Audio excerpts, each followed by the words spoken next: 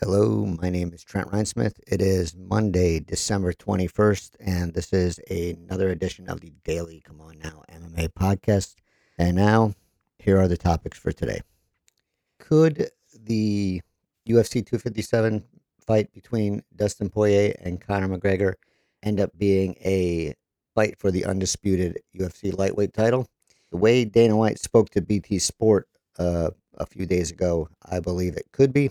I talk about Dana White's temper tantrum of a video towards the media briefly and discuss Chris Weidman's self-aware and right attitude about the UFC roster cuts that seem to be hanging over everyone's head at this point in time. And now, on with the show.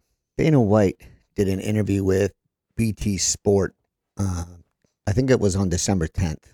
And I was rewatching that today, and I noticed something.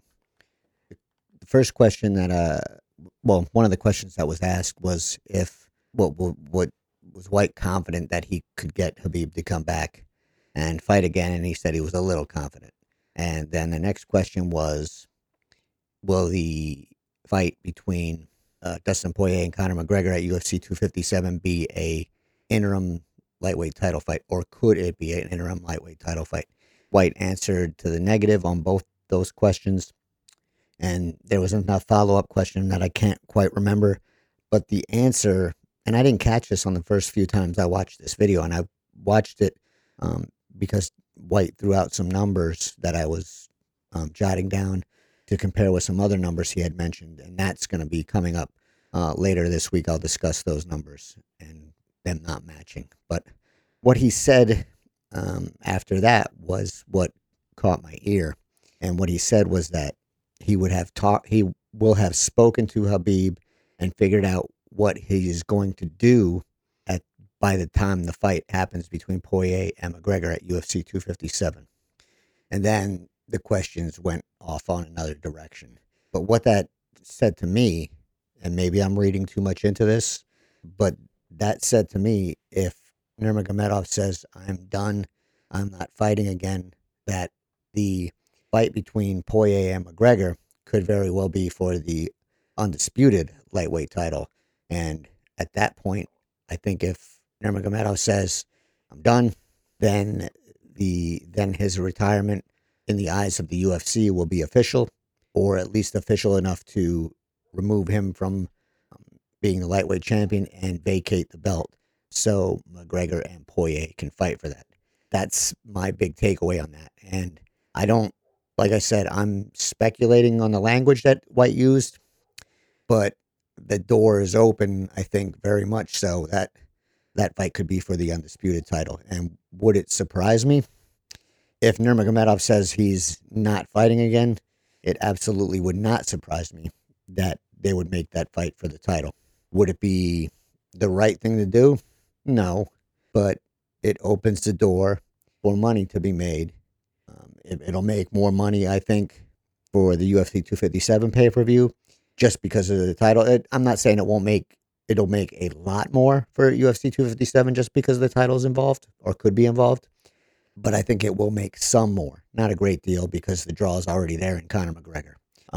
But it opens that door. And then, of course, it opens the door for McGregor, if he wins, to defend that title. And it opens the door, if McGregor loses, to get a rematch, depending on how the fight turns out. So that really caught my ear and made me pay attention to everything that was said up to that point. And yeah, I'm not going to be surprised one bit if UFC 257 turns out to be for the undisputed lightweight championship. Now, I know I knock on Ali Abdelaziz at sometimes, and deservedly so, but he will also be involved in this somehow, I am sure. And if he has any inclination that McGregor can get the title with Khabib saying that he is not going to fight again, I believe that he would not be above saying that Nurmagomedov is going to fight again just to prevent McGregor from fighting for the title. That wouldn't surprise me one bit. And I kind of would understand it because Nurmagomedov does not want McGregor to fight for a title. And if he and Abdelaziz, who I'm sure is on the same page, could prevent that from happening, I think that would be also not a shock. So things could get very interesting during fight week of UFC 257 if I'm correct. I might not be. I might just be reading too much into this. I've done that before, but I just don't think that if Nurmagomedov says he's done, that the UFC will just say, okay, we'll figure this out later. I think the backup plan for him retiring, officially retiring, or not fighting or being undecided is that Poirier McGregor is going to be for the lightweight title.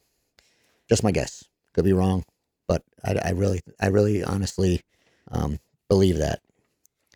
I'm only going to mention the Dana White video a little bit today because it was just silly and it just reeked of, I'm not mad.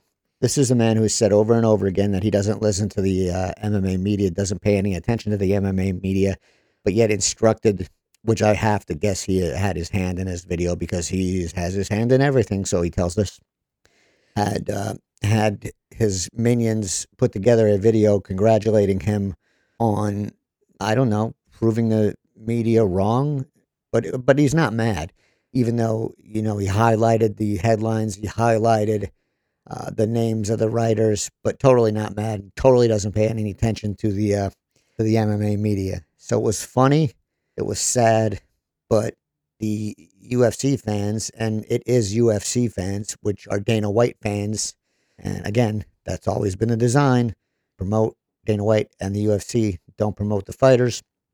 Seem to think that he roasted the MMA media, and I think it says a lot more about White and how he reacts to these things than it does about anybody in the media. It just seems tiny.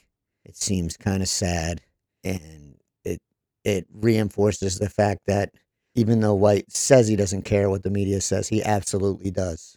Or if he didn't, why even mention it? Because he didn't own anyone. He didn't roast anyone. He just made himself look insecure and small. But not a shock. Not a shock. Kind of funny, kind of sad, but we've known these things about Dana White, haven't we?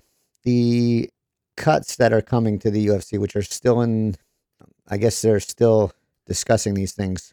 One fighter who could be on the chopping block is former middleweight champion Chris Weidman. He's lost 5 of his past 7 fights, and he discussed this with James Lynch on an interview I think it was posted. It was posted recently. I don't know if it was posted today.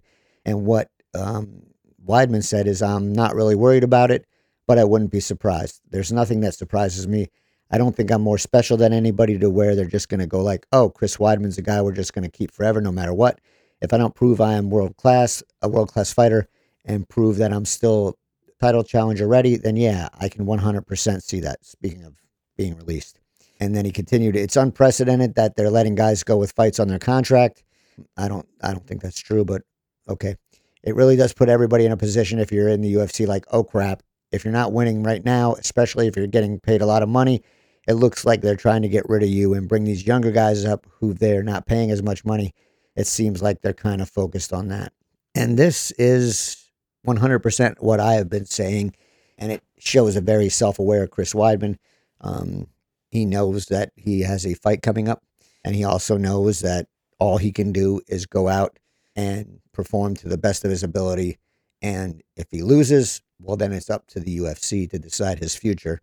If he wins, even then, it's up to the UFC to decide his future. All he can do is fight, put on the best performance he can put on. If he wins, he wins. If he loses, he loses. And he goes on with his life and can't worry about these things.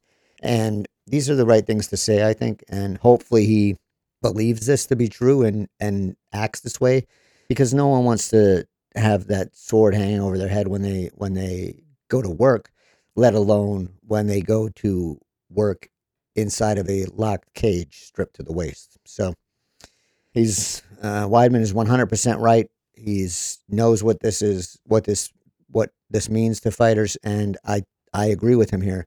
A high paid or in the UFC's eyes, high paid fighter who is on the downside of his career or her career and doesn't have a road back to a title shot could be expendable for someone making much less money.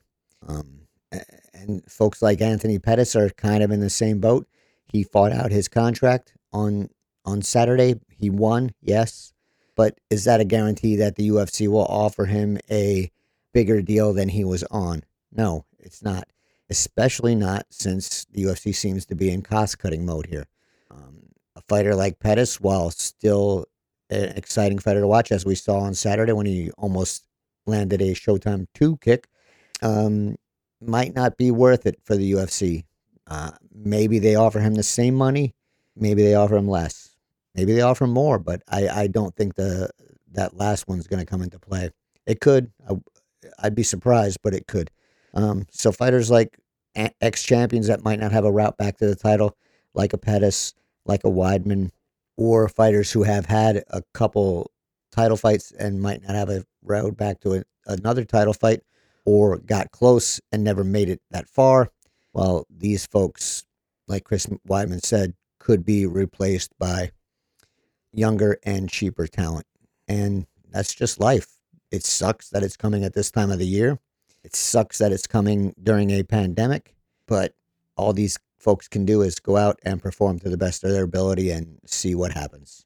And have an attitude like Chris Weidman here, where you're just going to go out, you're going to fight, and that's all you can do.